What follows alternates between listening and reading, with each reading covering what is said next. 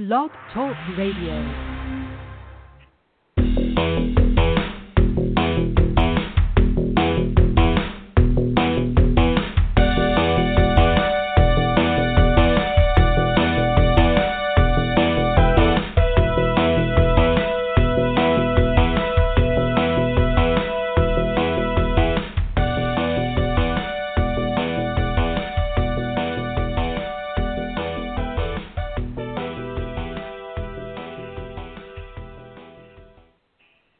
And a very good evening to all you Metsian folk. This is the converted Mets fan, Sam Maxwell, and you are here with A Metsian Podcast. You know, I was really jamming on that one today. I don't know. It just was really, really moving my head on that one. Got to give a shout-out to Adam Spiegel for his fantastic Metsian theme. Without further ado, let's get right to the show. There's a lot to talk about. I hope all of you are staying safe and healthy out there. Lots going on. Coronavirus and beyond. So before we bring on our featured guest, I'm going to introduce our my co-conspirators, as we like to say, and let's go just probably really technically blocks away from me in you know the grand United States scheme of things, and that's Michael Colant in Bensonhurst while I'm in Flatbush. How you doing? What's going on? How am I doing? I'm doing well, chugging right along, Sam. Glad to hear it, you know, staying essential, as you like to say. And of course, we also have Rich Sparago up in Milford, Connecticut. What is going on, Rich, up in your neck of the woods? Well, hey, Sam. Hey, Mike.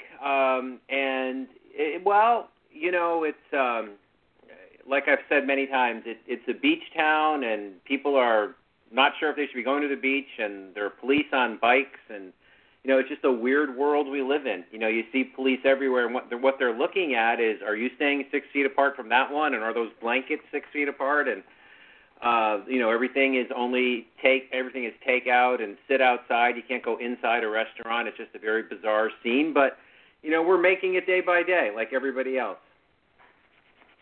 It has been a bizarre scene, especially with, like you say, the restaurants, you know, here in New York, especially on the weekends, and especially with it as hot as it was yesterday.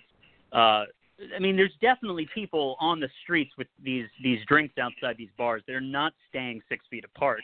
And, you know, there's only so much the cops can do to enforce every single bar that they go through. But you could tell yesterday with it as warm as it was, and, of course, there's protests going on, even outside of the protest, there were there were cops standing on the corners, probably just making sure that the big crowds going through on the sidewalks, walking from the park or walking away from the park, are just staying 6 feet apart, or at least not coming within 4 feet or less from the people that they're passing. So it's a very strange world indeed. And also not too far away from the Brooklyn squad here is a man from Brooklyn, but currently in Staten Island, which we made sure to specify earlier on our shameless plug, Bedford and Sullivan podcast that he was on earlier in the week. That is formerly of Kranepool Society, Mr. Stephen Keane. How you doing, Stephen? I'm doing good, Sam, Mike, Rich. It's great to talk to you guys again. It's been a while. It has. That it has. We're glad to get your perception. Before we get into, you know, the nitty-gritty regarding whether or not we're going to have baseball anytime soon, how are you doing? How are you holding up through this whole coronavirus thing? I'm health-wise, I'm doing fine. My family's doing fine, so that's a big plus right there. I'm able to work from home. I had to go to my office downtown Brooklyn on Thursday to do a few things, and it's just kind of strange when you're downtown, and usually it's the hustle and bustle on that part of Brooklyn, and there's hardly anybody around. And even in the office, usually have, you know, I work for DEP. We have inspectors. They're not allowed in the office. It's just the supervisors who they let them go in. And we have the customer service is on our floor for the water department. That's closed. So it's just kind of strange that, you know, what you're used to every day, it's just not there anymore. And you just hope and hope that something breaks with this, and with all the other stuff that's going on everybody comes to their senses and tries to come together as one people, one country, make everything a whole lot easier. That is for sure. I mean, we of course don't like to go down too much of a political rabbit hole here, and we have before at certain points. But that is the bottom line. I think, just to touch on it briefly, is that there's something somewhere in the middle. I think there's unfortunately a non-understanding, not a misunderstanding, but a non-understanding from either side, and there needs to be a better conversation, just a better overall everything. Emotions need to be, taken. Don't follow with your heart, follow with your head in some instances. So that's really all I will say specifically on that subject regarding all the protests going on out there. And there, I mean, on a lesser serious note, in some fashion, although we've talked about here how important sports is to just keeping people sane. Rich, I'm going to go to you first for where we currently stand. Obviously, I don't think there's too much coming out over the weekend regarding everything. I think they do typically tend to save this stuff for either the beginning of the week, middle of the week, or whatever. They don't really bring anything new out about this stuff on the weekend. So I'm pretty sure that we're basically where we are from Friday. And there seems to be an impasse, but things are starting to make progress. Where is it, in your understanding of things? Well, yeah, what I'm hoping, and of course we really don't know, but what I'm hoping is happening is behind the scenes, level-headed people are saying, and we all read an article by Verducci that basically said, look, there are two ways we can go here. If the game is shut down because we can't get the safety piece right, and get everybody tested to everybody's satisfaction, not a lot of people are going to complain about that because we all get it. But if the reason in any way is tied to money, that we can't figure this out because of money, this game is, attendance has dropped 7 years in a row, not by a lot, and I can't say when the doom and gloom people come out, baseball's losing popularity. The industry made $10 billion, our revenue was $10 billion last year, so pleased with that. But it's not as popular as it was when Steve, Mike, and I were kids. That is a fact. And so for a sport to go dark for what would be 18 months if it had to wait until next spring training, it's not good for any sport. It would be particularly bad for baseball, which has either plateaued or is on the downside a bit. It just would not be good, especially if the other sports get going. It would be pretty easy to forget about baseball. And I hope people are behind closed doors understanding that and doing what they can to control leakage of information and also, most importantly, get going toward a deal. So to answer your question, Sam, no new news. What we're seeing now is a lot of posturing. We're seeing, the Curt Schillings of the world saying, we're not going to take another pay cut. What we did see is that the Players Association on Friday asked for financial records. We don't know what they are, but some financial records from the owners to validate their position that with no fans in the stands, that the financial picture will be what they're portraying it to be. So there is that, which tells me at least they're talking and they're considering things. So there's that piece of it. So I don't know when the owners are going to provide that information or if they are. So there's that happening. And then there's the calendar, right? June 1st was supposed to be the date. Well, that happens in 3 hours and 50 minutes. So that's coming and going. Now they're saying if they have an agreement by June 10th, maybe they could get a spring training in and get going by July 1st. Couple more things for you guys to comment on would be the players are saying, well, we want to make as much money as we can, so why not do 100 games so we get our prorated salaries over 100 games, more for you to televise, more revenue for you.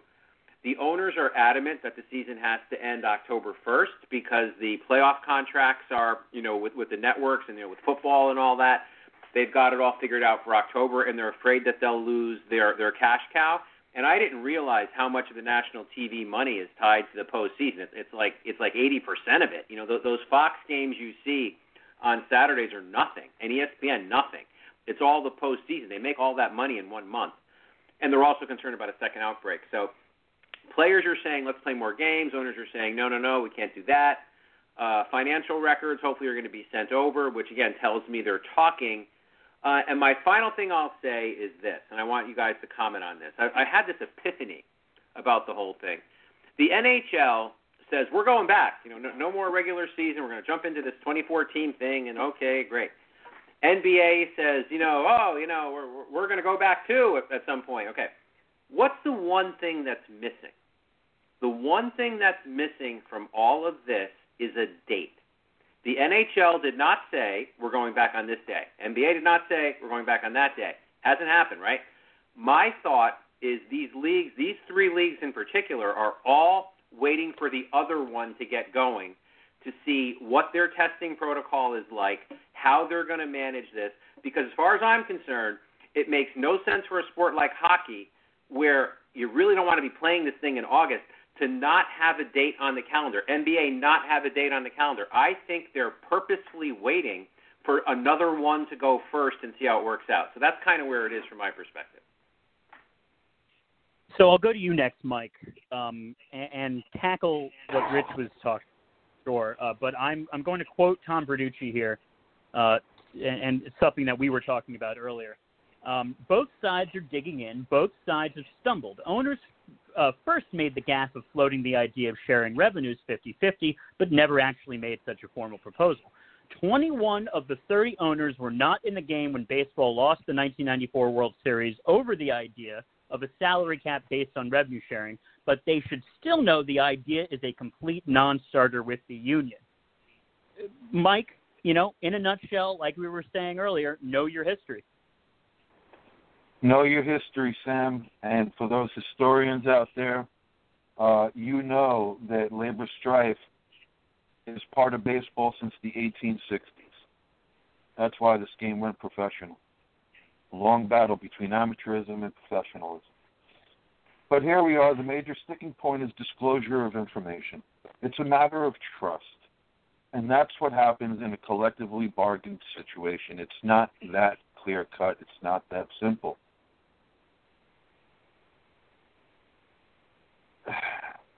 These two sides are so adamantly opposed to each other, historically and presently. And I don't think the relationship will ever improve insofar as the economics of baseball are involved. The union has no problem striking agreement with the owners for as long as they divulge information. The owners want them to agree to 50-50% split, but of what? An ownership-created number. The ownership is simply asking for validation. Well, define revenue for us, define these revenue streams for us, and define what 50% is, and let us see it. And the owners refuse to do that. And I don't think they will. And too many times we've seen leagues, ball, hockey, we've seen them more than willing to just stop the entire process. NHL doesn't have a problem per se because they lock the players out for an entire season to get their way. So they don't have the obstacles that baseball has. The NBA, they're ahead of the curve. They're almost a 50-50 partnership with full disclosure, and they're happy. The NFL, the players' union is the weakest in professional team sports. But what those other sports have and baseball doesn't have is a cap. I don't know where this fits into it, but the bottom line is the players' union doesn't trust the owners, and the owners don't trust the players' union. Now, you say that there are a lot of new owners that weren't a part of the 94 labor strife or even prior to that, and I would agree with that. And I would also agree that that's a problem. And I would also say that the union is very well versed and educated in the long history of player versus ownership, going back to 1871 in the first professional league, going back to 1876 when the shift went from player professionalism to club-owned and promoted professionalism. And then, of course, the reserve clause and things of that nature up until Marvin Miller came around, and free agency and things of that nature. So there's a long, long, long history here that they aren't, either party that is, are willing to put aside. As demonstrated, it doesn't look like they want to budge. These are old rivalries that every so often come to fruition. And here we are. Here we are now, and here we're going to be at the end of 2021 when this contract expires. It's unfortunate that it's a battle of principle. We say billionaires versus millionaires, and it's unfortunate for them that this is a battle of principle. Because here in the world of the proletariat, that battle doesn't translate well with us. So that's something that they need to hammer out behind closed doors and not let anything get out to us, because it just doesn't sit well, especially with everything that's going on, especially with over 40 million people unemployed. People don't want to hear that. So, in truth, the owner's saying, you know what, we may cancel the season altogether. To me, that's a far more reasonable conclusion to this whole mess than continuing to hammer out matters of dollars and nonsense. Put that in quotes. Go ahead, Sam. So much to go off of. Stephen, you and I talked about Marvin Miller, albeit off air, earlier in the week, and but I'll present before going to you about everything. No specific question. I will frame it this way. Let's say I said to you that I was going to share with you half of my earnings from Postmates today. Now, mind you, this is hypothetical, everybody. Sundays are a good day. But you don't know how much I made, Stephen. What if I only made $25 and you were about to only earn $12.50? You would like to know that, wouldn't you? This seems pretty, simple. Well, that's the whole problem with the owners and players. There's always been, as Mike said, from the beginning, from the first time they put a paycheck in a player's hand, there's been a lack of transparency from the owners and a lack of trust from the players. I mean, look at one of the big scandals of all time in baseball was the Black Sox scandal. That was over money because Charles Kaminsky would not pay his players, a fair wage, that they ended up having to get, knowing that known gamblers could get to them in order to throw World Series games to make extra money. We've seen this time and time again, that with every time a collective bargaining agreement expires and negotiations happen, it always goes to the last minute. It's always the 13th hour before something comes up. Or like in 1994 when the season is done, when they cancel the season and cancel the World Series. What you're seeing also is there's lack of leadership on both sides. I don't know Tony Clark's or whatever his background is besides that he was a baseball player, played for the Mets at one time, I know played for the Tigers. That's about all I know about him. But there's no Don Fehr, there's no Marvin Miller, there's no Michael Weiner. Those three guys were key in building up that players association to where it was the best players association in all of sports. To the point where Don Fehr now is the head of the National Hockey League Player Association. From what I've read, Don Fehr and Gary Bettman have a tremendous relationship. Now, think back to the years when Don Fehr was running this union. He was the guy that when he would come on camera, he would never smile. He just had that blank look on his face, and baseball fans couldn't stand this guy. Now, he never had a great relationship with Bowie Kuhn or with Bud Selig. But here with the National Hockey League, he's running their PA, and they say him and Gary Bettman are like best friends. They get along, they talk, they negotiate. You see this all the time in other sports. These are other player associations and owners. They negotiate, but they do it behind closed doors. They wait until they have an agreement. the problem you have with the baseball players and the owners, the both of them are two old yantas. They don't stop talking outside. They let everything out. You know, like Sam, we did your podcast, the Bedford Avenue podcast. They're like the old ladies in Brooklyn who live on the first floor and put the pillow outside the windowsill and stare at everybody to see what everybody's going and just yap all day. That's the players and that's the owners. They're two old ladies sitting in a window yapping, and nothing's getting done. Now, here's the problem that they have to look at. The NHL, and like Rich said, all the NHL and the NBA have come out and said, we're going to come back. They didn't tell you when, but they said, we're coming back. We're working on a plan. We're coming back.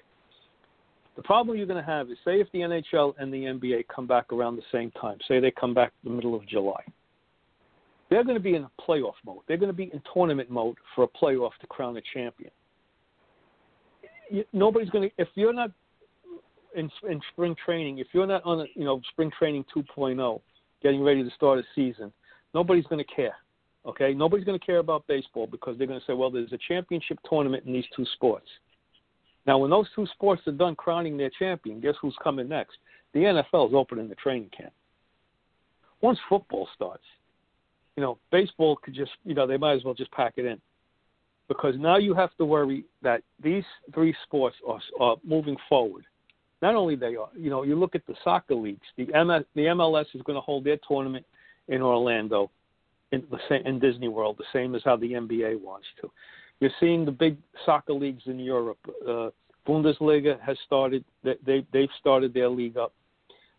Serie A in Italy, they're the big one. They're going to start. And now the Premier League in England said that by the 16th of June they're going to have matches. All these sports are moving forward. The only sport that's not is baseball. And I don't understand how these two entities, the owners and the players, can't look at this and say, listen, the parade is passing us by. Everybody's moving ahead, and we're stuck here. Because the owners, to me, are like the landlord who, when the lease is up on a business in a building, they want to double or triple the rent of the tenant, and the tenant says, well, I can't afford that. And they'd rather have you out and have an empty storefront and take the tax break than to have somebody in there. That's, to me, is how the owners are. Now, in March, they made an agreement. They told the players, listen, when we start up, we're going to prorate your salary. We're going to prorate what you're making. And the players said, no problem. All right, whenever we play, we'll prorate it. Now the owners come out and saying, well, I know we agreed on that, but we want to do it this way. How do you make an agreement, and now you're going to renege on that agreement? Because now you say that you want to have these sliding pay scales where Mike Trout, who makes $32 million, he's only going to make about $10 million. So this way, the rookie making $500,000 will only be knocked down to $400,000. So now what the owners look like they're doing is we're going to put the elite player against the guy, trying to make it as the 26th guy on this team to get him to get paid. And they're trying to pit player against player. And that's not going to work with this Players Association. But they've got to, and the other problem you had is, like you're reading in these articles, there are some owners who just, they would rather, the analogy I make with the landlord with the empty storefront, they're looking at, they don't care. There are owners who don't care about the game. They could care less. They're looking at bottom line. If we cancel the season, how much do I lose? X amount. All right. If we start up the season and play 82 games and I got to pay these guys a prorated salary, how much do I lose? I lose less if we don't play than if we play. Guess what? I don't want to play. That's what they look at. They look at the bottom line. None of these owners care about, I don't know, I won't say none of them. I would say there's a lot of them who don't care about baseball. The commissioner doesn't care about baseball. When he talked about the World Series trophy being some piece of tin that they give out, that shows you this guy has no clue. Two is baseball has a big problem. The Astros won the World Series, and it's tainted because they cheated. The Red Sox won the World Series. It's tainted because they were cheating. You can't even celebrate the team that won your championship. You can't celebrate it because it's a tainted championship. There's so many negatives going towards baseball.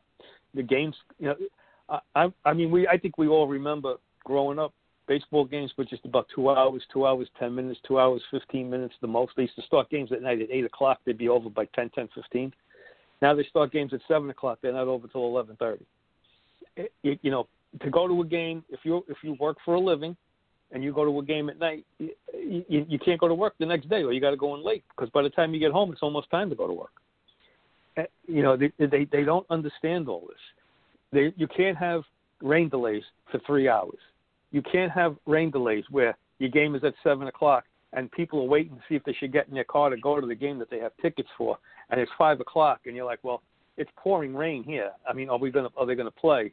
And then when you get to the ballpark, game's canceled. You can't have that. And this is the problem that they have. They can't get out of their own way. There's no leadership on the owner's side. There's a little bit less leadership on the player's side.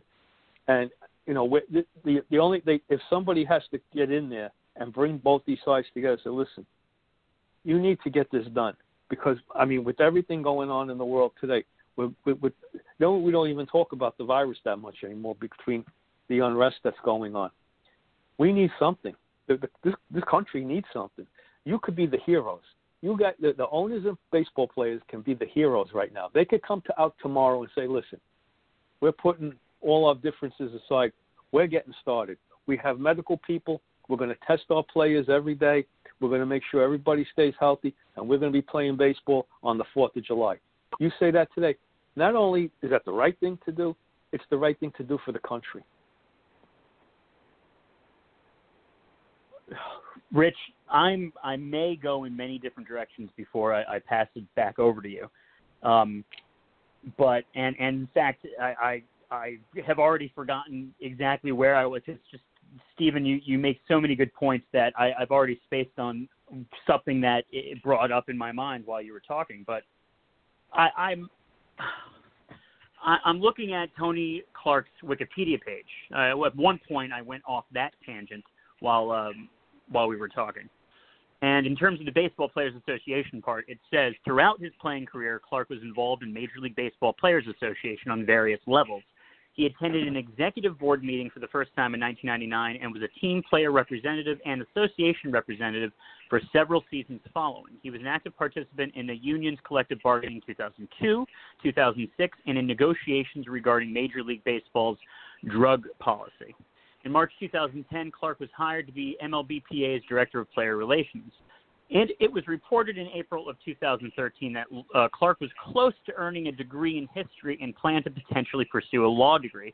Following the death of Michael Weiner, Clark was unanimously voted Executive Director of Major League Baseball Players Association in December 2013. He became the first former Major League player to hold the position. Now, I may have mispronounced Michael Weiner's name because I believe I've heard it pronounced that way too, but I've been watching some Mad Men clips on YouTube recently, and I think that's also the name of the creator of Mad Men, and somebody on there called him Michael Weiner, and I was like, oh, maybe that's how it's pronounced. But anyway, so it sounds as if, Rich, with Tony Clark specifically, that he, I don't know, it doesn't say specifically what degree he got from San Diego State University, but he did go to San Diego State University originally. It seems, according to the way Wikipedia forms it, that he really took an interest in the players, the well-being of the player when he was a player himself. And also, I'll leave you with this, it's very interesting. On Baseball Reference, of course, it lists all the money he made over his 15 seasons, and it breaks it down by team. $22 million in total, close to it, over 15 seasons. Detroit, he made $12 million. Arizona, $3.6 million. Boston, $5 million. San Diego, $900,000. New York Yankees, $750,000. Ironically, and I have no idea why it's not the only one listed, the Mets part is blank. Apparently, Rich, he did not get paid by the Mets. That's just that's just life imitating comedy right there. You know, that is really funny. But anyway, you know, with regard to that, everything we've been talking about, the acrimony between the two sides, and I think the public has had enough. I mean, you know, again, there are a couple different ways to look at it. I think if you're Steve's, Mike's, and my age, you're just look, I've had enough of you guys going back and forth and bickering. You know, we lived through, although we were little kids at the time, you know, we lived through the 1972 work stoppage that slowed the season down a little bit. We lived through 94, you know, but even in between that, you know, you had in the late 80s, you had an issue going on. I forget, I think it was 88 where they delayed spring training. Yeah, it's just incessant, and I think for people of my age, it's like, you know what, enough. We don't want to hear from you anymore. You have to be able to work this out. Go in a room, close the door, like Gary Cohen said. I'm not sure if you saw the interview with Gary Cohen just the other day. I think it was yesterday, the day before, where he was saying they have to stop talking to the press, go in there and make something happen, and just stop with the acrimony. And for the younger people, you know, younger baseball fans who haven't been through all this nonsense over the years, they're probably looking at it like, what? I don't have time for this anymore. I'm out of here. And they just go to a different sport. And like Steve said, when you have the NBA and NHL, which again, I go back to my previous statement. I'd love for you guys to comment on why they haven't established dates. I really wonder what's behind that, because remember, their seasons start up again in October and November, respectively, NHL and NBA. So if you're going to push this thing into August, you know, middle of August, late August, or whatever it is, you're going to have no off season. You're just going to get going again, and it seems strange to me they haven't put a date on the calendar. But anyway, it'll be very easy for people to say, you know, okay, well, baseball, you know, you guys are like a little weird that you don't want to play and you'd rather not play and all this. And young people are just going to go. They're just going to go somewhere else and find their entertainment somewhere else. I do want to comment on one thing about the NFL that I saw yesterday. DeMaurice Smith, and yes, Mike, you're right. The NFL union is the weakest of the bunch by far. DeMaurice Smith refuted something that Goodell said. He said, you know, the commissioner's saying we're going to start on time and we're going to have fans and all this kind of thing. He's like, we as the players are not convinced. So he said, I would put the likelihood of a season, this is DeMaurice Smith, starting on time at about a 6 out of 10, which leaves a lot of room for interpretation. He was saying, you know, he wants to see, and the players want to see testing protocols. They want to see all the safety measures in place. So there's trepidation on the part of all the sports. But, again, the difference, you know, as everybody's been talking about, they're talking, they're trying to figure it out. You know, you hear things like, okay, we're going to get going, hang with us on a date, okay, for whatever that means. This is the only sport where what we have to listen to is this rhetoric that is just, especially with the world burning behind us and in front of us, we don't want to listen to your bullshit. Just stop. You know, I mean, it's the only sport that airs its dirty laundry like that, like, you know, the analogy that Steve used before about the old lady with the pillow leaning out the window. You know, it's the only sport that airs its dirty laundry publicly like that. And for a sport that I mentioned earlier, like in the article, Verducci's article, where its popularity is clearly not what it was, it's not smart. If you're a smart owner and you want to make money, it's all about the money. I lose this much, lose that much. I'm a businessman. I don't care about the game. Well, if the game suffers, you're going to make less money. So it doesn't benefit you to air your dirty laundry and turn people off. If you're a player and revenues start going down because people lose interest in the sport, you and the brethren that come after you are going to lose money. Nobody wins by doing this, okay? So, and that's the part that's most frustrating. Instead of the Stoops of Brooklyn, it's Twitter. Say that again, brother? I said, instead of the Stoops of Brooklyn, it's Twitter. Airing their dirty laundry. What can I say? Days are getting stranger and weird by the moment, so let's continue forward.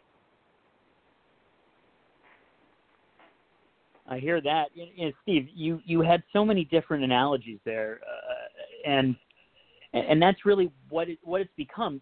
Twitter in many ways, like there's some stuff that we talked about regarding the way ball players and the fans interacted a long time ago, and it was very kind of just much more personal.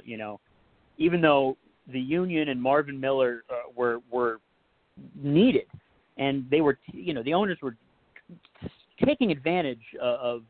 It was just a tale that's been told throughout this country, of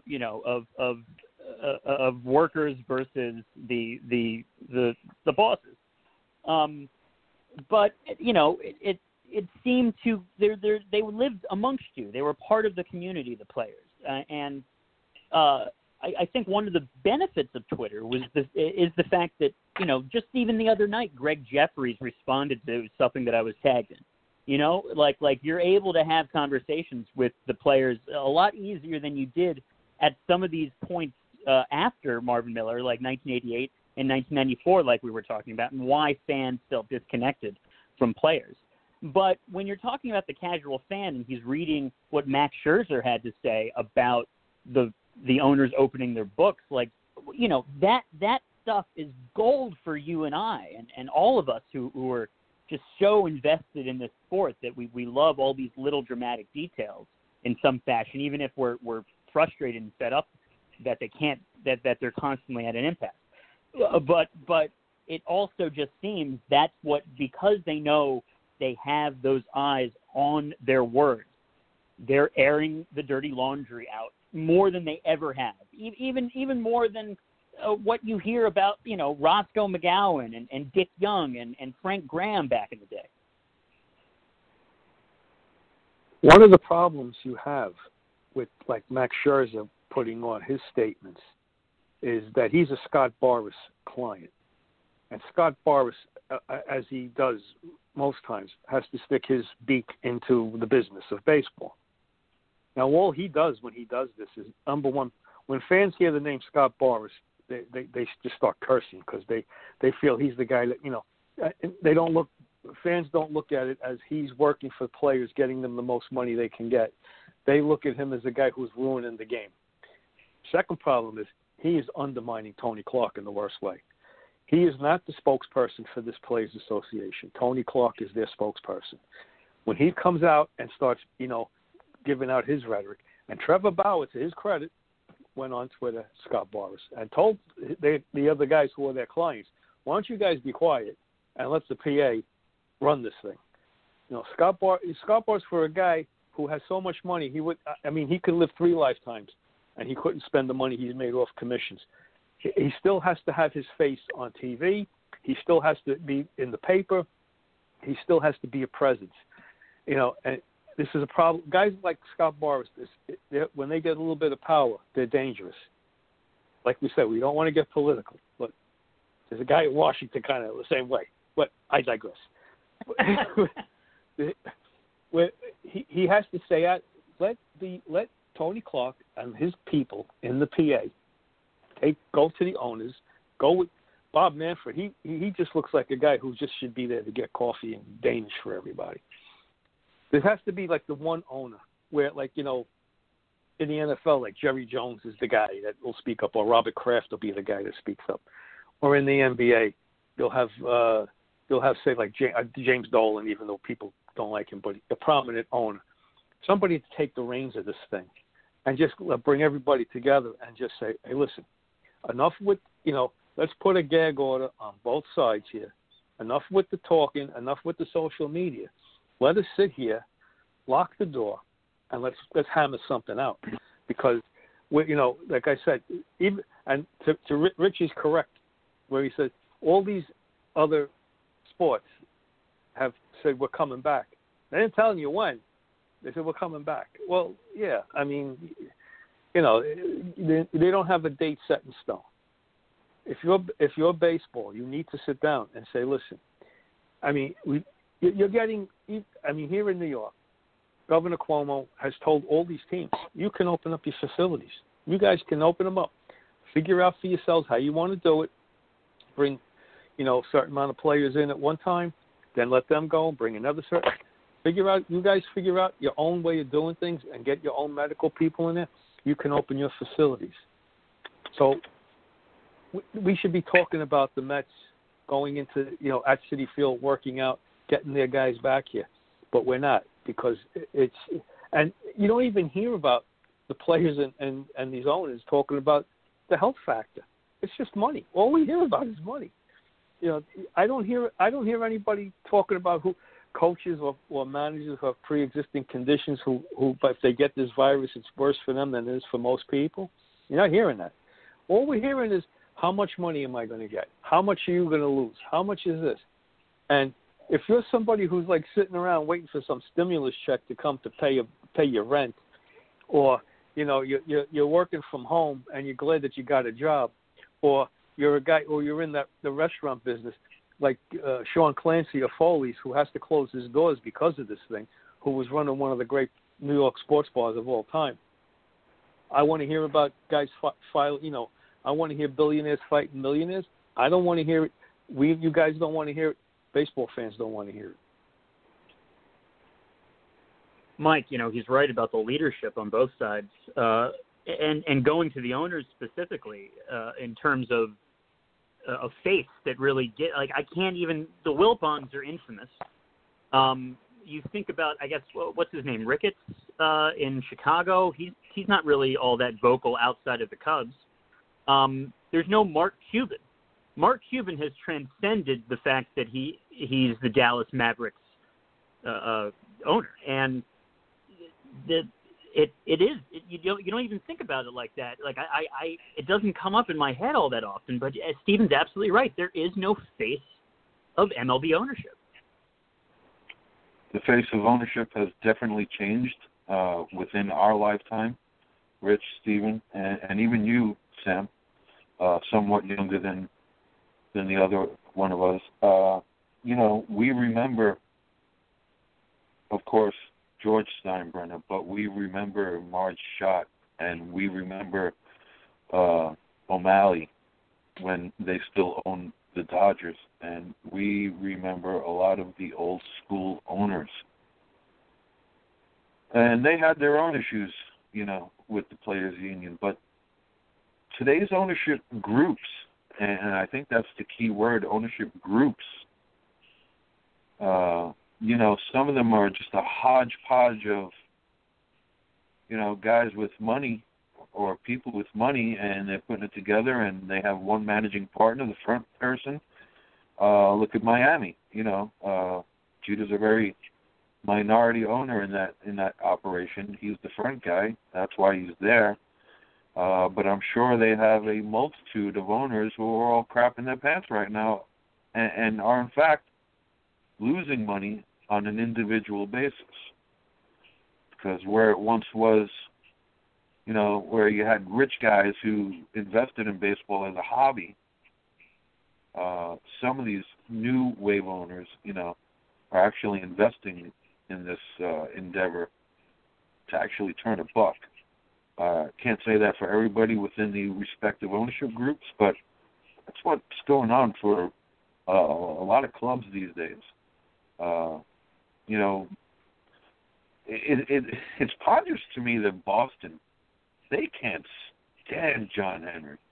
And maybe as much as we might hate the Wilpons here, that's an odd relationship going up in Boston. But there are none of those old school mentalities that would dominate a group of owners today, like whereas one time the O'Malleys held sway and George Steinbrenner held sway. There is nobody existing today within the ownership group who can just walk into the room and hold sway. So yeah, that's lacking in a big way. And above all else, let's define ownership here. They want to reap all the benefits and profits as capitalists do, completely unwilling to play the role of capitalists when it comes to risk and loss. And that's where I stand. So a lot of crybabies in that ownership group. And again, we're we're disputing a matter of trust and principle. It's just unfortunate that it involves so much money. It just disgusts us when the topic comes up. Yeah, and I think this is a good segue to our next part regarding news that JRod is trying to put an investment team together to buy the Mets. But before we do, and frame that in what we've just talked about regarding the owners, we do have a phone call from an 860 area code. Hello, you are here on A Metsian Podcast. Hi, this is Bill Terry. I'm calling to see if Brooklyn is still in the league. Normally, they were, but some, owner whisked them away to a far off land called Lala. You can't trust anybody these days. No, you can't, Bill. I have to say. So who, in what form of matter, of substance, are you coming to us today, Spirit of Bill Terry? Hi, guys. This is the Big Red Ruckus calling. Hasn't been a while since I called. Just wanted to say hello and let you know that somebody is listening live and that we appreciate what you're doing. Well, we appreciate you as well, Big Red. If before I let you go, if you can, hello out there. Give us your thoughts on everything we're talking about. We appreciate that you've been listening live, so you must have something to say about everything we have said. Well, I think you guys are right. This goes back to Fay Vincent getting kicked out. That baseball no longer has an objective voice as a commissioner. That the commissioner is a pawn of the owners. That's very much true, and this is also expansion coming back to bite ownership in baseball in the posterior. For a long time, expansion for baseball has been heroin because these guys got tens of millions of dollars at a time for bringing people into the club. But when you do that, the club changes. So all of a sudden, baseball becomes transmogrified into small market mentalities. And you can include the Wilpons in that, even though they're not in the small market. And when baseball is being steered in so many ways by the Chicago White Sox, it's not the best interest of baseball. And I'm sorry to say that nobody out there is worried about the best interests of baseball. And everybody is forgetting what baseball means to this country. Going back to World War II, Franklin Roosevelt said that baseball should keep being played because it was good for the American people. The power that this sport has to unify people and to distract people from the terrible things that go on in life is being completely ignored. And, I could think of several stronger words than ignored, but I don't want to get anybody in trouble. That's pretty much it. This is, there's nothing new here. Remember what Branch Rickey said to Ralph Connors, son, we finished last with you and we can finish last without you. I think the owners see this as a great opportunity to break one of the strongest unions in the country, and we'll have to see what happens. But I have been happy watching the '69 World Series on TV. I have to tell you that. So that's what I have to say. Yeah. Well, we'd love for you to stick around if you are willing to join us. Sure, if you want, I'm happy to talk to you. Excellent. Well, so, and you bring up so many points too, and Rich, I'm going to go to you next on this because I'm remembering what I wanted to say earlier to you about all of this. It's remarkable how much we took for granted this game, and take for granted the faith we have every day that everything's going to be normal. When you're sitting up there, as much as you're loving, and not only, that something like baseball could easily, it has to survive, it needs money. And it's a private business. And, we've taken for granted that it could ever be the stronghold that it's always been in modern America. And I other than the fact that, when you're up there, you sometimes you think about life, you think about death, and you watch that beautiful sport. But now, I mean, for one, I think I know I'm going to have even more of an appreciation when I'm sitting up there, or even just watching it on television. Number one, but number two, and what we were saying about the powers that be need to understand this in terms of not, like they make their money, they don't lose more money by not playing the games, but they could lose a lot over time.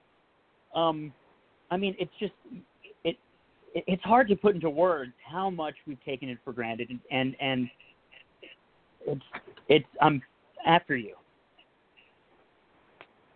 Well, no, that is true. I mean, it's like anything else. Think about everything else we're taking for granted in the current world. We've all seen those statements out there in some form or another that says, when this pandemic is over, I'm never going to take for granted, hugging a loved one, going to a restaurant and eating inside, going to the gym in the morning. All these things that we are not able to do that have been just part of our lives, we appreciate them now that they're not here. And I go back to what I'm saying is that we here on this call and a fair amount of other people out there are screaming for baseball to come back. The passion you hear us, and the reason we're doing this, and the passion you hear in our voices is because we miss it. It's because, maybe we took it for granted, maybe not, but we really miss that it's not here. We've noticed. My concern as a baseball fan is that the people who think like us and the people who are very concerned that there isn't baseball and are saying, oh, geez, I shouldn't take it for granted, man, I really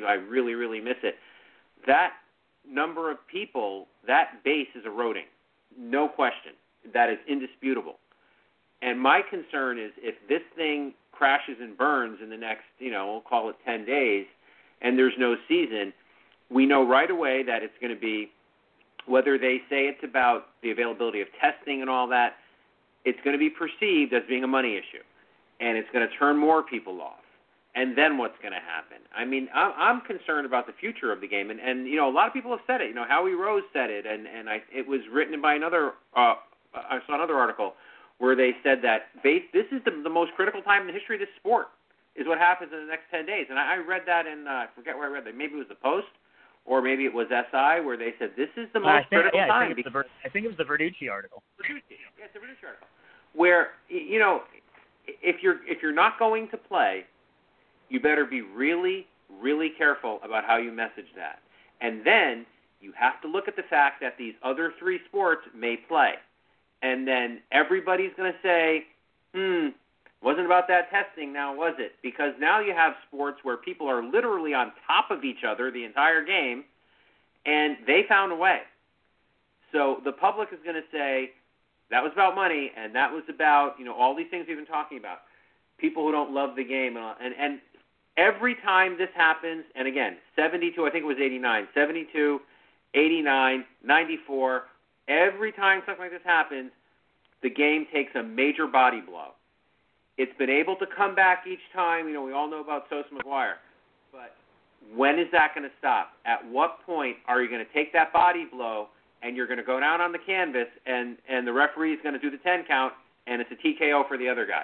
I mean, and that's going to happen, and that's my concern. Yeah, exactly. Going back to you, Stephen, I know I wanted to at some point cover JRod, but let's just take it from there, wherever you want to go. Well, you got to think the Wilpons, as usual, missed a great opportunity to cash out and be on their way when Steve Cohen wanted to buy the team. And, I mean, for whatever reason, they want to hang on to SNY. that SNY must make a ton of money. I guess those infomercials they run all day must be a cash cow because the programming is dismal. I mean, it's awful. It really is. I mean, if the best show to me, and I watch for the Mets, but to me the best show that they have on there is when the Jets season, their pre and post game show with Ray Lucas. That's the best show they have because their baseball coverage, other than Gary, Keith, and Ron, it leaves a lot to be desired. But they want to hold on to that network, and they don't want to include that in the sale. But I figure there's so much pressure on Fred and Jeff coming from Saul, especially. Saul never wanted anything to do with this baseball team. He's making his money with Sterling Equities and the real estate. That's all he's worried about. And he looks at owning the Mets, especially post-Madoff, as something they don't need. And I think the rest of the Wilpon Katz family look at it like the same way how the O'Malleys looked at the Dodgers. They're worried about what happens when Fred's gone. And where does if they have to cash in on this team after that, do they lose money in estate tax? Do they lose any kind of, the taxes are probably going to kill them. And I think Saul is looking at that. Plus, the only reason they're keeping it is because Jeff needs a job. I don't know what else this guy can do. I mean, I don't know what, I really, I mean, if he wants to take a civil service test, I think he's a little old now to get on the post office or something. But he doesn't seem capable of really running anything. And I think the rest of the family looks at this and saying, listen, we could cash this thing out at $2 billion and just split it between the whole family. And that's more than generational wealth right there. I mean, you're setting up the Wilpons and Cat family for the rest of time. And I would love to know the infighting that goes on in those families. And the thing is too, I mean, nobody likes these people. I mean, it's sad because I don't think they're bad people. They're bad owners. I don't think I've met Jeff Wilpon. There's nothing there. I swear to God, there's nothing. I met him when we used to have the blogger nights, and one night they let him come and sit and have dinner with us because I guess they were tired of all the negative stuff that, especially what I was writing. I had a few times when I was asked, if I could just down a little bit, and I said, well, speak to my editor. I said, well, who's your editor? Oh, you're speaking to him. You want to speak to the publisher too? Well, it's the same guy, Yeah, right. I said, and I think that's what kind of annoyed them why they were annoyed a lot with me is because they, what are they going to do with me? I'm just a guy. I was just a guy with a computer. I had no boss, but you would talk to him, and the guy had no concept of what was going on. And then I don't know if you ever saw what Paul LaDuca had put out a tweet about Jeff. LaDuca had he wore Oakley sunglasses when he played, and he had a deal with Oakley, and Oakley would send him a whole bunch of glasses and everything. And one day he's getting ready, they're coming out from batting practice, and they're going to get ready for a game. And Jeff walks by LaDuca's locker and sees these pair of Oakleys sitting there, and he picks them up, puts them on, and keeps walking. And LaDuca goes, "Oh, where you going?" He says, "Come on, you got plenty of them." He goes, "No, those are my game ones. If you want a pair, I can get you a pair." And Jeff goes, "But I like these." And he goes, "You don't understand. I need these for the game. We're playing, it's a day game. I need these." And Jeff just couldn't understand it. And like LaDuca had said, he goes, it took everything he had. He just punched this guy in the head because he just couldn't understand what he was talking about. And I mean, this is what you get with this ownership. They have no clue. Remember when Citi Field first opened? There was nothing Mets about it. It was just Ebbets Field redone. The front is all Ebbets Field, because Fred loves the Dodgers, and there was nothing Mets about it. It was, if you remember, when you first went in there, it was mostly black and gray steel and metal, and yeah, there was no blue. There was no blue and orange anyway. Sepia photos. Yeah. They didn't even have a Hall of Fame. We've never had a statue. We've been hearing about the Seaver statue for, 2 years now? I mean, And then this is not Moses. Comes. Yeah, this is not Moses with the making the 10 Commandments, on the top. Right? Come on, you got to find a guy who can put a bronze sculpture out of Tom Seaver. And why just Tom Seaver? Why not one of Gil Hodges? Why not one of Joan Payson? If it wasn't for her, we wouldn't have this team. Yeah, I mean, they have a problem celebrating the history of the franchise. They think it's the franchise started the day they took over from Nelson Doubleday.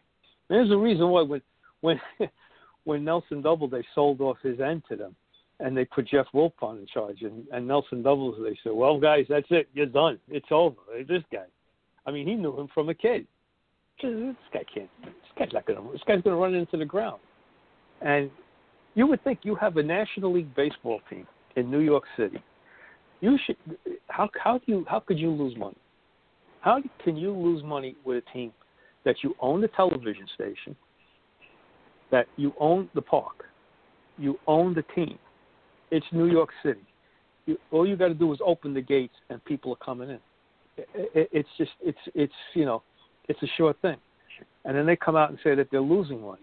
But as I said before when we started, transparency and trust. If we fans don't have that with this ownership, they could tell you they lost $100 million. We don't believe them because they won't show it to you. It's a private company. They're not going to show it to you. But I mean, this is the problem. You would think of teams like Hal Steinbrenner, Jeff Wilpon, John Henry, whichever corporate guy is running the Dodgers. Was Andrew Friedman running the Dodgers? The Cubs, Ricketts, Reinsdorf. These are the big teams. These are the big city teams. They should be the ones leading this charge. They should be saying, all right, listen, everybody, sit down. Let's go.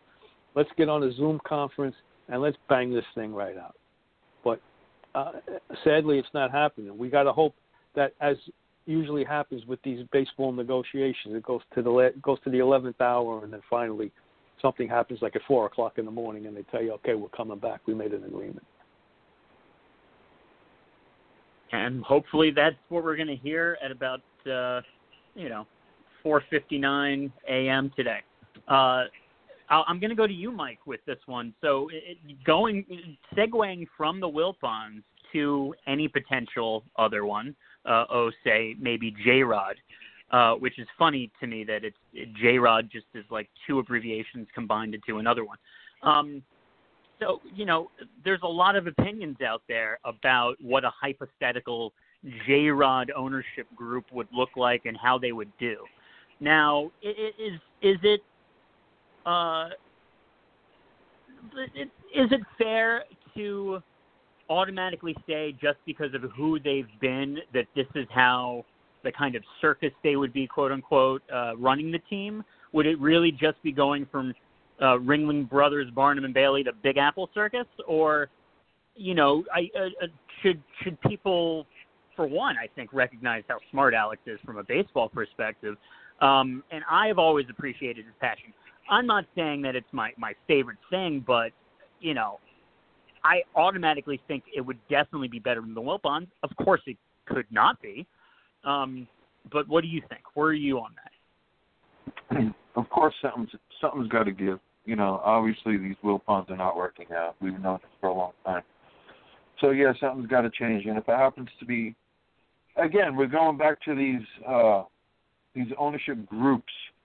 Of course, ARod and JLo would just be, the front couple, so to say, of a much larger group of investors. Sure, they would be savvy enough to be able to negotiate New York City, media, etc. But for as much as I'd like to make light of the situation or even make fun of the situation, in all fairness, I think you would have to point to the Magic Johnson business and ownership model. I think they would lean more that way, more professional. I think insofar as business is concerned, they really know what they're doing. They really do. Behind the scenes, probably incredible is not an exaggeration. So it's a tricky thing because a lot of people, especially Met fans, ARod being a former Yankee, and the way those failed negotiations went between ARod and Steve Phillips many moons ago, there's a lot of emotion that could be involved there that would probably cloud the situation. But as owners, I'll reiterate, I would point to the Magic Johnson ownership model. That seems to be working out very well for him and his group.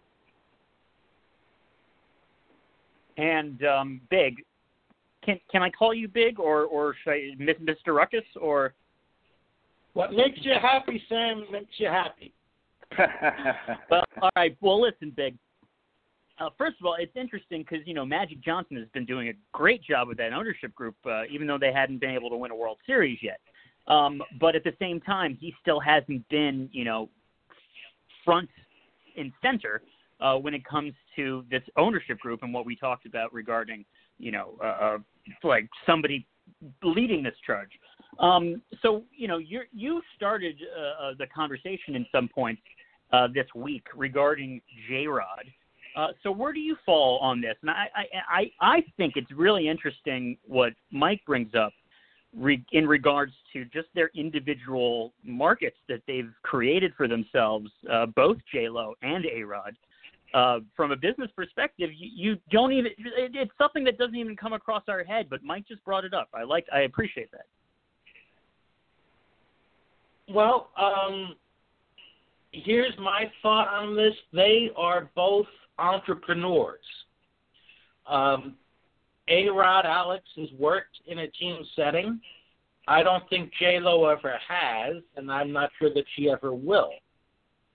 Between the two of them, there is a significant difference between being an artist and being an entrepreneur and being a manager. So it would be very interesting to me to see what exactly they would do with the team, what their plans might be, and of course they will never tell us. I have no idea what JLo will do with the Mets. I shudder to think what she might do with the uniforms. But I'm not sure that they have.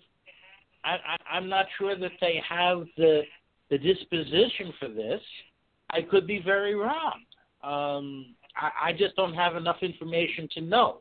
We're all sitting in the same boat. We all recognize that the Wilpons have been a pox upon us, and particularly Jeff, because nobody likes him.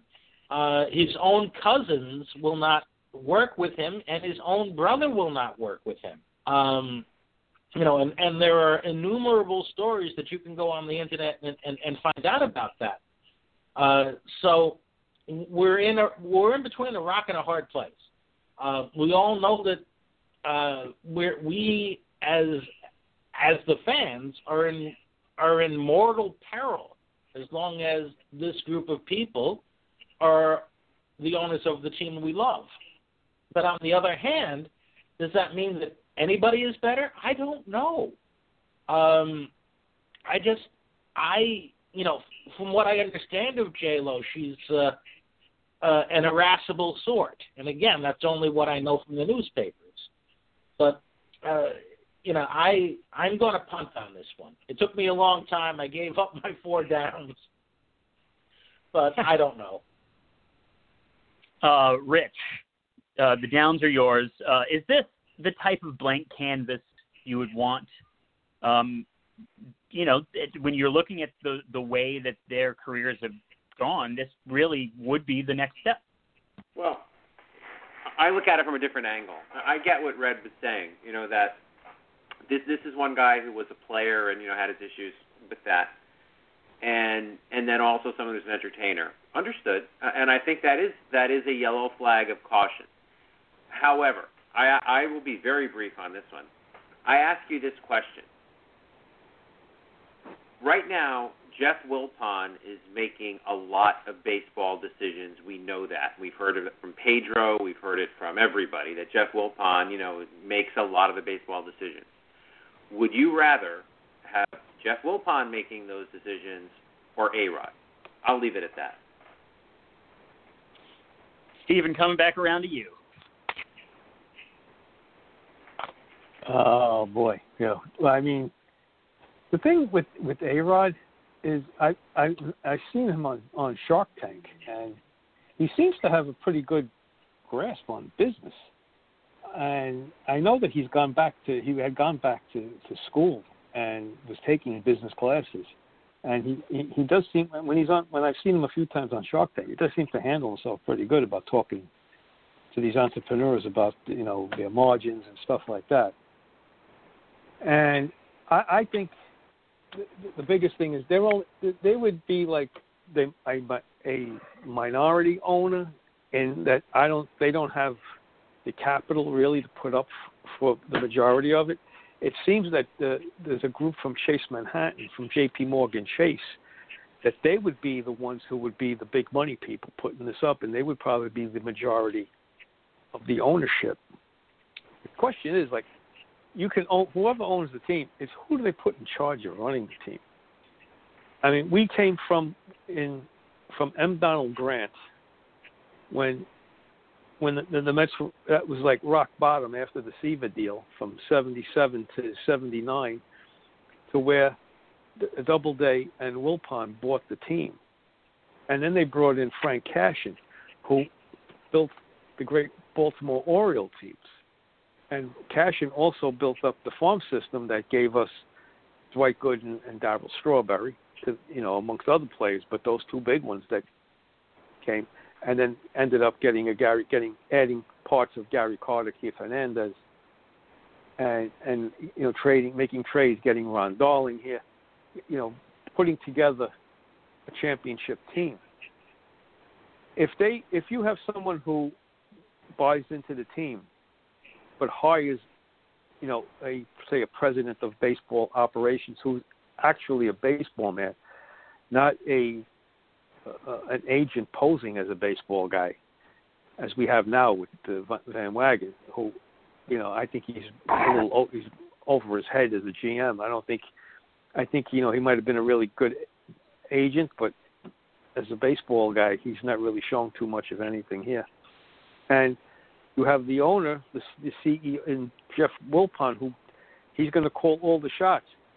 And, I don't know how much time we have, but I could give you a story about me with him about talking about making deals for players. He has no clue what he's whatever Scott Boras was telling him, he listens to. And when Boras tells him to do something, that's what he was following orders from Scott Boras on a lot of deals. And the stuff he was telling me, I was just shaking my head, I can't believe this guy is running this team. The key is whoever is the owner, who are they going to put in charge to run the baseball operations, to get get the major league side, the minor league side, the player development side, the analytics side. You need somebody who is can get all these different divisions in line to build a championship team. So if it's and if ARod and JLo want to stand outside to shake hands and sign autographs for everybody, it's fine. But as long as you put somebody in charge of the baseball operations who is a baseball person, that's what you need to do. Yeah, and that's really what it all comes down to when all of this is said and done. Before we move on to our historical topic, I mean, obviously, we could really just go all night with this, but we can't go all night. But let's go around the horn and see what everybody would like to make sure that we cover before we go a little bit back in time, although not really too much to go on regarding number 56. But, Rich, I'll start with you. Anything that you're thinking about? Well, the only thing I would ask is, just for comment, I wonder at what point they put a fork in this season. In other words, and I know they might pull out a deal, and I do think they will. There's just too much to lose. But what do you think the real deadline is? I'll just leave it at that. I think it has to be June 10th because you have to give guys a week to show up to start getting ready. You have to give them 2 to 3 weeks. Ron Darling said he thought 2. So let's say 2 to 3. And then if you want to have a good representation of a baseball season, you have to have at least 81 games. And to do that and to end it on October 1st, you have to start at July 1st. So just curious on what people think. And so what do you think the drop dead date is? And gun to your head, figuratively, do you think they will or will not have a season? I say June 10th is the deadline, and I say yes, that they will. I say they will. I'll go to Mike first.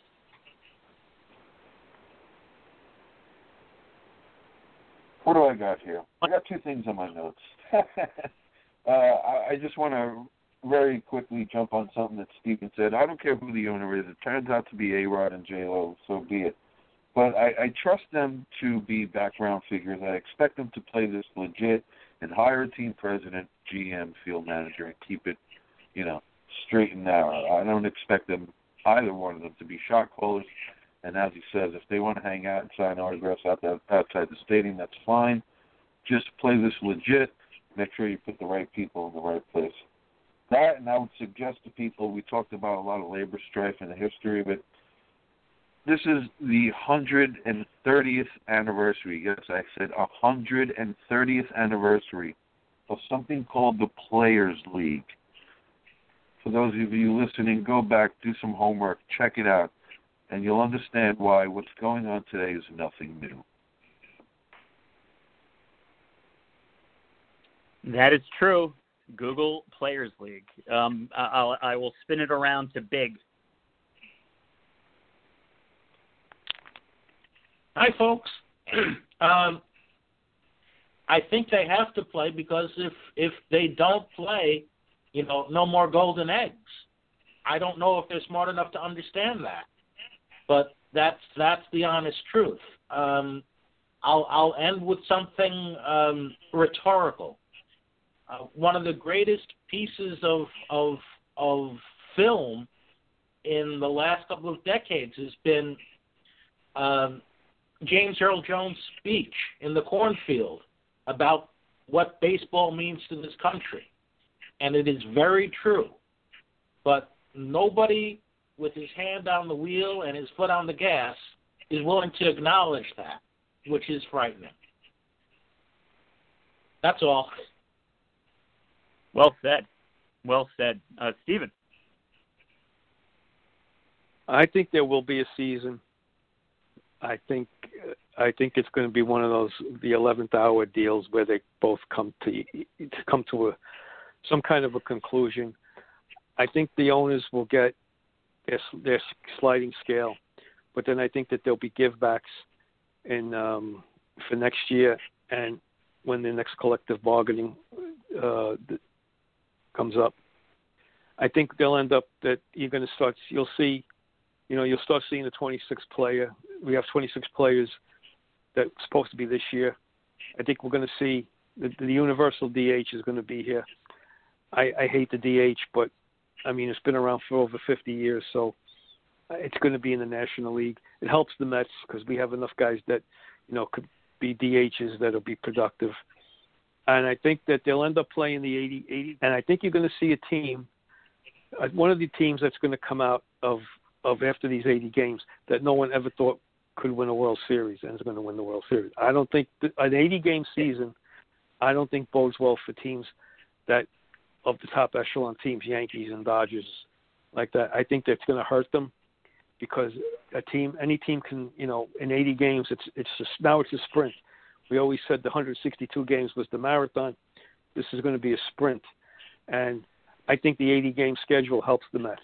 So I see that's another reason why I want this to happen because I think the Mets could really make a lot of noise in an 80-game season. And it's both exciting and depressing to say that just because we know what we've seen the Mets do in a small period of time, and that's usually when they light a fire under their ass. I'll before we go to the historical part, I'll leave this question to all of you, and I'll start with you, Mike. How do you? I mean, the noise that has to be made is going to be made against a completely different set of opponents. How do you think that's going to factor for all the ball teams out there?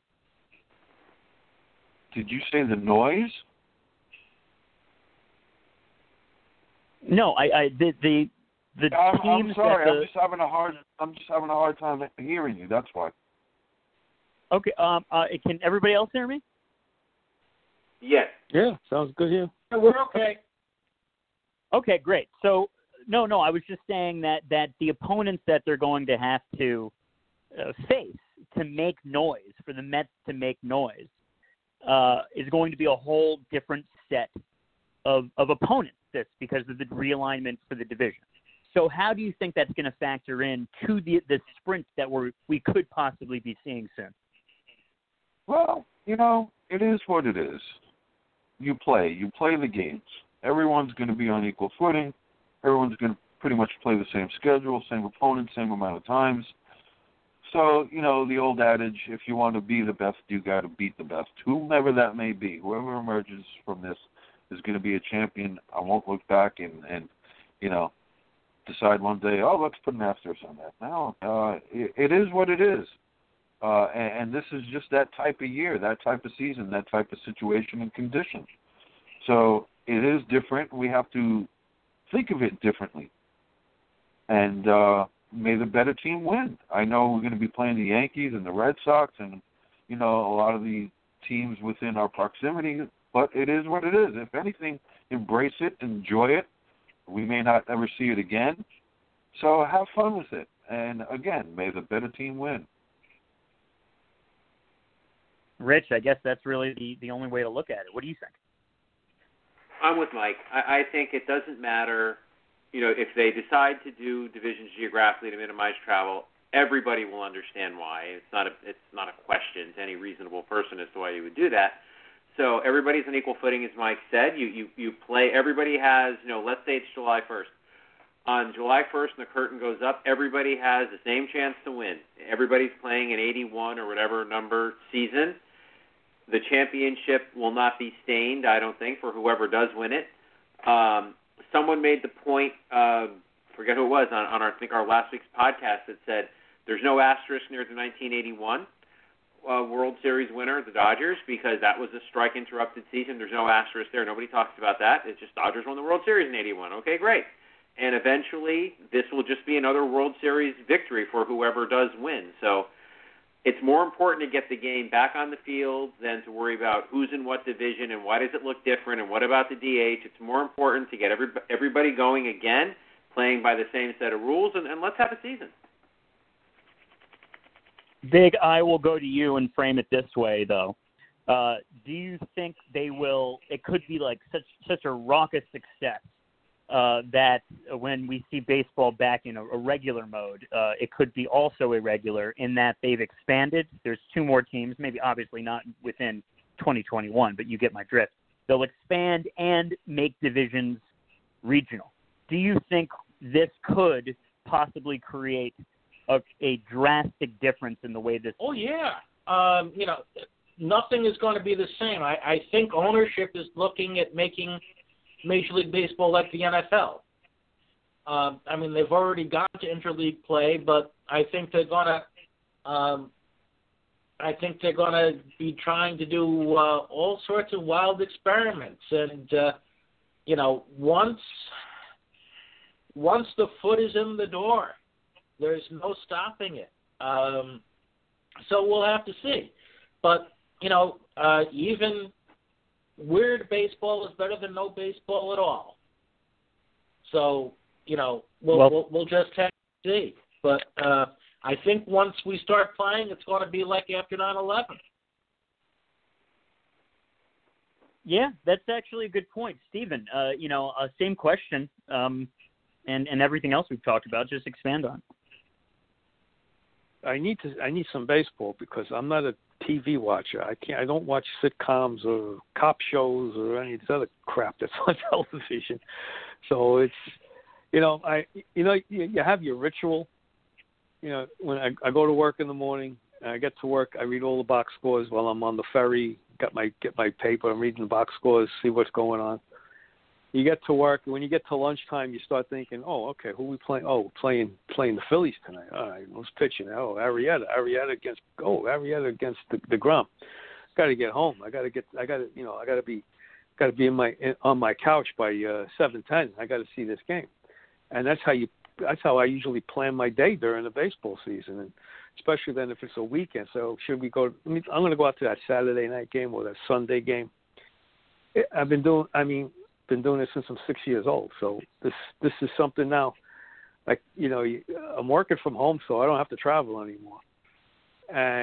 But come 7:10, I'm not watching Jeopardy or Wheel of Fortune. I'm telling you that. I need something. So I just, as soon as they come back and we can, because that's the beauty of baseball. It's every day. It's every day. I mean, think about it. How many times, during baseball season, and we're like, oh, there's no Met game tonight. What am I going to do? Well, Wednesday night. Oh, they're traveling? Okay, they're going to the West Coast. All right, let me get some sleep tonight because now they're going to be in San Francisco. They're going to be in L.A. They're going to be in San Diego. I'm going to have to stay up for these games. And you don't have that now. And, it's been, like I say, it's been a habit my whole life. I'm pretty sure you guys feel the same way. It's been a habit with you guys as well.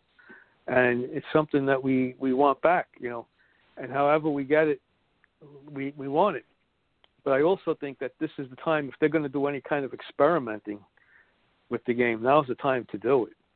And I think that when they do come back, and hopefully they will come back, the American League East and the National League East, they're going to a schedule of just those teams, and the Centrals and the West as well. And I think if that really works out the way they think it'll work out, I think you're going to see the end of National League and American League. I think you're going to see as Big Red said, like you're going to have like an NFL type thing. You're going to have a National Conference and American Conference. And then I think you're going to end up seeing Mets, Yankees, and like Mets, Yankees, Red Sox, and Phillies in one division. And I mean, for guys, my age, I might be the oldest guy here. So I'm not used to, all that change and everything like that. But if it grows the game, if it makes the game as popular, if it makes the game better, I'm all for it. Oh, man, you touched on so much there. Rich, it's like clockwork.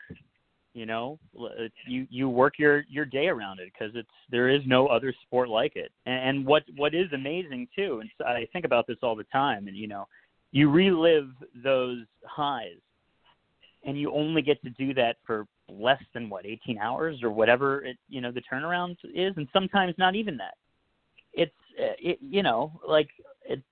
It's remarkable. No, it is. It's funny. I went to a deck gathering yesterday. I mentioned that before, where go to somebody's deck, everybody sits 6 feet apart at minimum, but at least you're with people, and you just can talk and that kind of thing. And the person's house, another Mets fan, said, I bought this Bluetooth speaker so when I'm working in the yard, I could listen to the games. I could just, it's like, okay, that's the kind of stuff you do. It's baseball, and like any other sport, it's a part of your life. Like Steve just said, you weave it into your day because it's every day, and people make their life decisions around it. It impacts the way you live 6 or 7 months out of the year. And yeah, I think every one of us on this call right now, on this podcast, has been impacted by this. There's a change to our routine. We would not be doing this right now if we didn't love the game so much, and it was a big part of our lives. So, life has changed. Life's changed everywhere, but in this one instance, it's noticeable. Mike, let me set the New York scene for you. It's 42nd Street and Dyer Avenue this morning. I'm delivering coffee, and there's 2 doormen standing outside one of these tall high-rises. And there's this other guy in plain clothes wearing a Mets hat. And as I'm passing them, I'm not really acknowledging that I didn't say anything about the Mets, And, of course, I'm thinking about it. But somebody else was passing them. And the guy goes, and he's not wearing any affiliation or anything. And he goes, gentlemen, good morning. And a Mets fan. And I was like, he's probably a Yankee fan. I think it was more like, good morning, gentlemen, and the Mets fan. It's saying that the Mets fan is not necessarily exactly a gentleman, but a little fun little slight between so, it's remarkable. We also take for granted the fact that it can be that camaraderie. Sometimes we josh each other a little too much, and in my research, there has been moments of violence within New York City baseball rivalry, but it just got me right to the heart to see that little ribbing, even if it was of my team. Sam, there's an eerie silence in the city with regards to baseball chatter in the 5 boroughs. That kind of stuff between Mets fans and Yankee fans, or old Dodger and Giant and Yankee fans, or whichever mix. That was the anthem of the city for a long time, for over 100 years. It was the rhythm on the streets, along with every other noise, clash, horn, screech, dog barking, and every other imaginable sound out there. The great symphony of the boroughs, and that was very much a part of it. And forever, baseball talk in New York City is the anthem of the boroughs. Strongly believe that. Well said.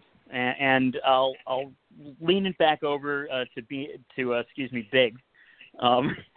to round us out of our this segment. New York City, and you're a Cornell guy.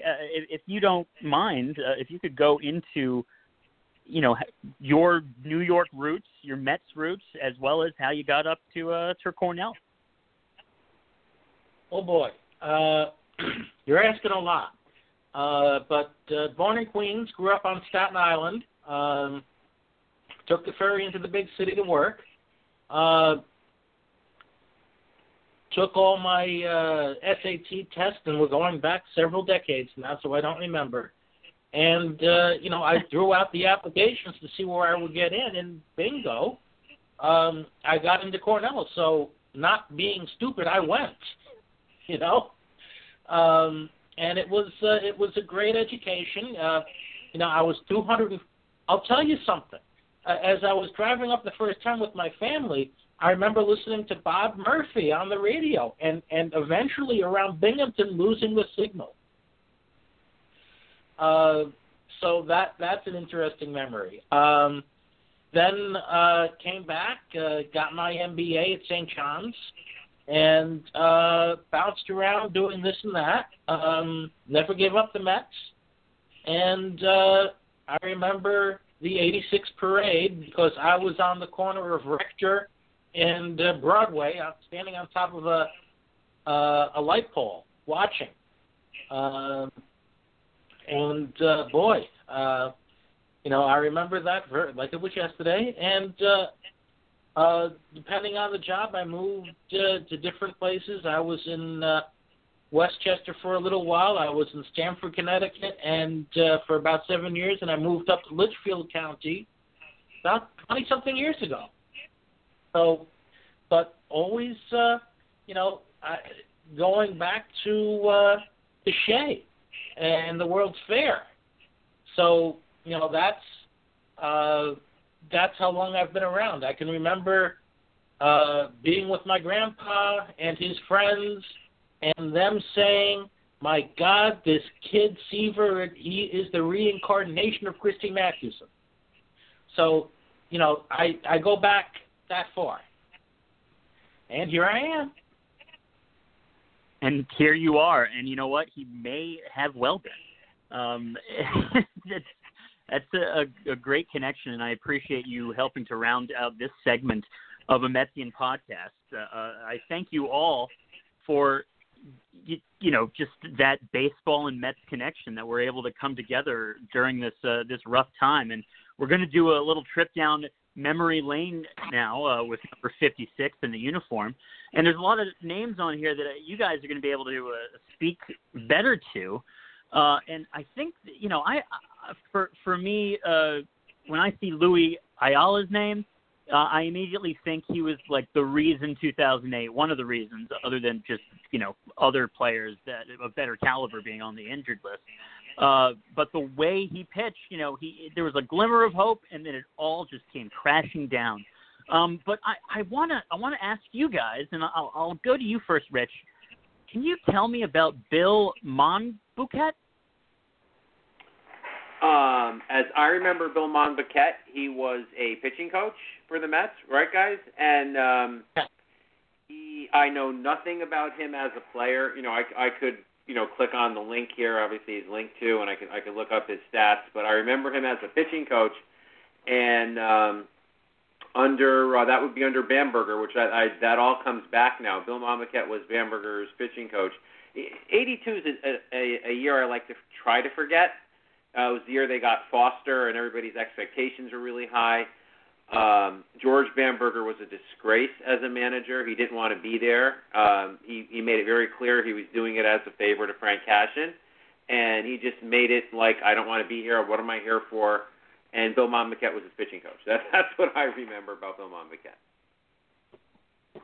Well, tell me some more about number 56 as you look at this list. What are some of the things that come to mind? Obviously, it's a little light. It's very light. I liked Brian McRae as a player with the Mets. He wasn't there very long. You know, center fielder. I believe they traded him to the Cubs at one point. But I liked him. Brian McRae, obviously, you know, Hal McRae's kid, switch hitter. Didn't stick around the major leagues too long. Had kind of like a meteoric career, like a bottle rocket. You know, he had some really, really good years in his career, but he didn't stick around the major leagues too long. And there's Bob Apodaca, who, you know, when he came up like a house of fire.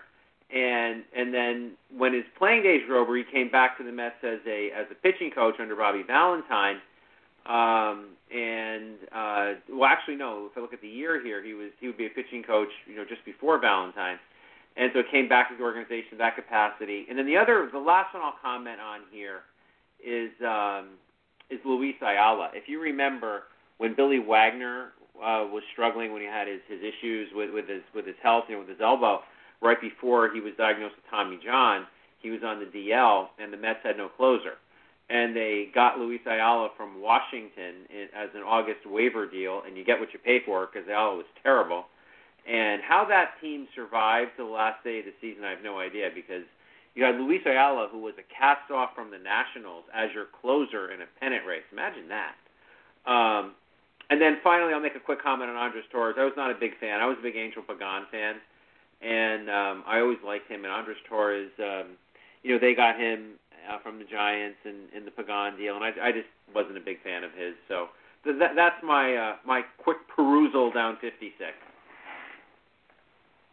You know, I'll go to you first, Stephen, here. When you think about that Andres Torres deal, the Angel Pagan deal, it really was about that bullpen piece. Ramirez, I'm forgetting his first name, but at the time, you know, basically Andres Torres was a reclamation project for the Mets, you know, and hoping that he could have that 2010 again.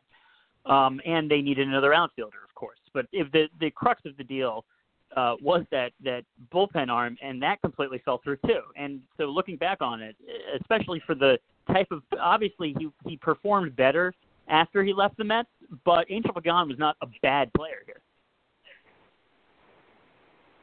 Oh, Pagan was pretty good. I mean, Pagan was good I remember on the Cyclones. He started. He was a Brooklyn Cyclone. Then he was pretty good. He was a good ball player with the Mets. He did even better once he got to the Giants. That is for sure. I'm not sure if you've been able to take a look at 56. Is there any of these names that pop out to you that maybe we haven't even talked about yet? Oh, the immortal Ty Kelly. He wore 56. It's 2 weeks in a row for Ty Kelly. Good job. He's a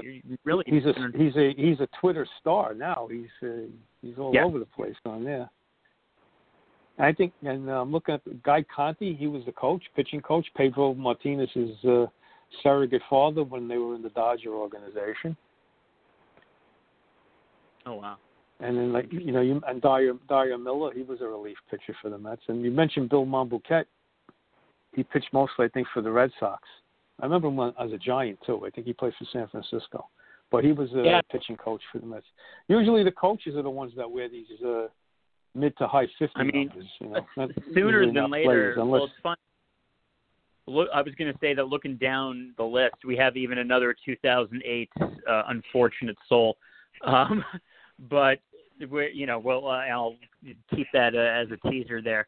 But yeah, Mike, it's really, I guess Brian McRae probably takes the cake here. Perhaps, but for whatever reason, Dyer Miller is a player that sticks out in my memory because when you're that age, yes, you're impressionable. And Dyer Miller came to the Mets in 1980, put together a fine season as a reliever with a 1.93 ERA. Just remember him in the mix. A new time with new ownership. So, times were changing, and a guy like that seems to just stick out. Certain guys stick out in your memory banks from way back when, Exactly, and Big, I'm sending you the list if you don't have it already on Twitter. But I'm not sure if you have it in front of you right now. Anything you want to comment on with some of these players, at least even what we've talked about? Well, like everybody says, Brian McRae kind of sticks out as probably the best of the bunch here. I think he was already one of the other fellas said that he had a meteoric career, and I think he was already on the downside by the time he got to New York.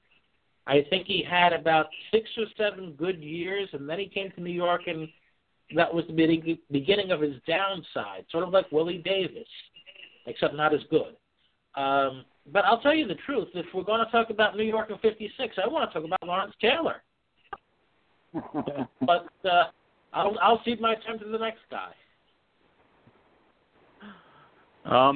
Anybody else have anything on 56?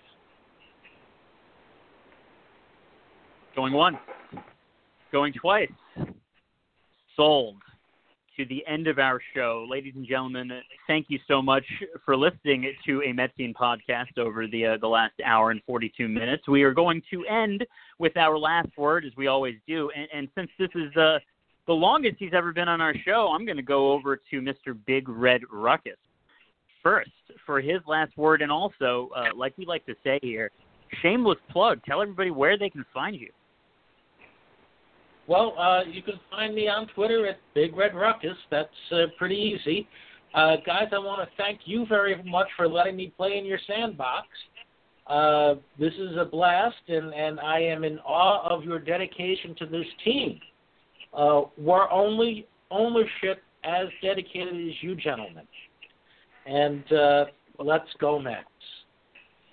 Thank you so much. Yeah, at least we're getting it on a football. We're getting our games off on a football scale right now, so that's good. And I'm going to go over to our other featured guest, Mr. Stephen Keane, formerly of the Kranepool Society. Tell everybody where they can find you right now. Well, you can find me on Twitter, and my handle is @Kranepool, from Ed Kranepool. And I just want to say it's a privilege and an honor to be with Big Red here tonight. He's one of my favorite followers that I have on Twitter. So it was nice to have him in the discussion here this evening. Back at you. Excellent. It was great to have you guys pairing on here. What an excellent show. Let's. Oh man, it's just we can keep this up forever. We can always talk baseball. But, man, wouldn't this be great to be like, yeah, man, Pete Alonso had such a great swing last night. Or Jeff McNeil, man, did you see the way he golfed that one? Man, Grom, you just got that slider in there. Mike, that's all I want right now. I hear you. We all want a piece of normalcy, but all I'll say is pay attention. History is unfolding before our very eyes. Don't wait to read it in a history book in social studies class one day. It's happening right now, so pay attention, and pay attention to the details. That's my message. I like the focus. Rich? Well, I'll just emphasize what Verducci said. I don't think we're being overdramatic to say that the next week or 10 days very critical in the history of Major League Baseball. Like Mike said, history is being made in a lot of different ways. Not all of them very good, but when it comes to baseball in specific, what happens in the next week to 10 days is really going to have a lasting impact on this game, and I only hope that the people who have to make the decisions that will come out in the next week to 10 days are thinking about that and not being myopic, thinking a little bit beyond the immediate horizon, and find a way to figure this out, because this is a big decision, folks. It's big in a lot of ways. We have to get it right, we want everybody to be safe and healthy, and then we have to get it done. Get it right and get it done. Hear, hear. Now, ladies and gentlemen, again, thank you for listening to A Metsian Podcast. All I will say is let's meet somewhere in the middle. Let's get this done and play some baseball. And the only other way that we can end this is let's go Mets. Hopefully we can say that to their face, or at least the television, very, very soon. Thank you all. Good night. Good night, everybody. Good night, all. Good night. Good night.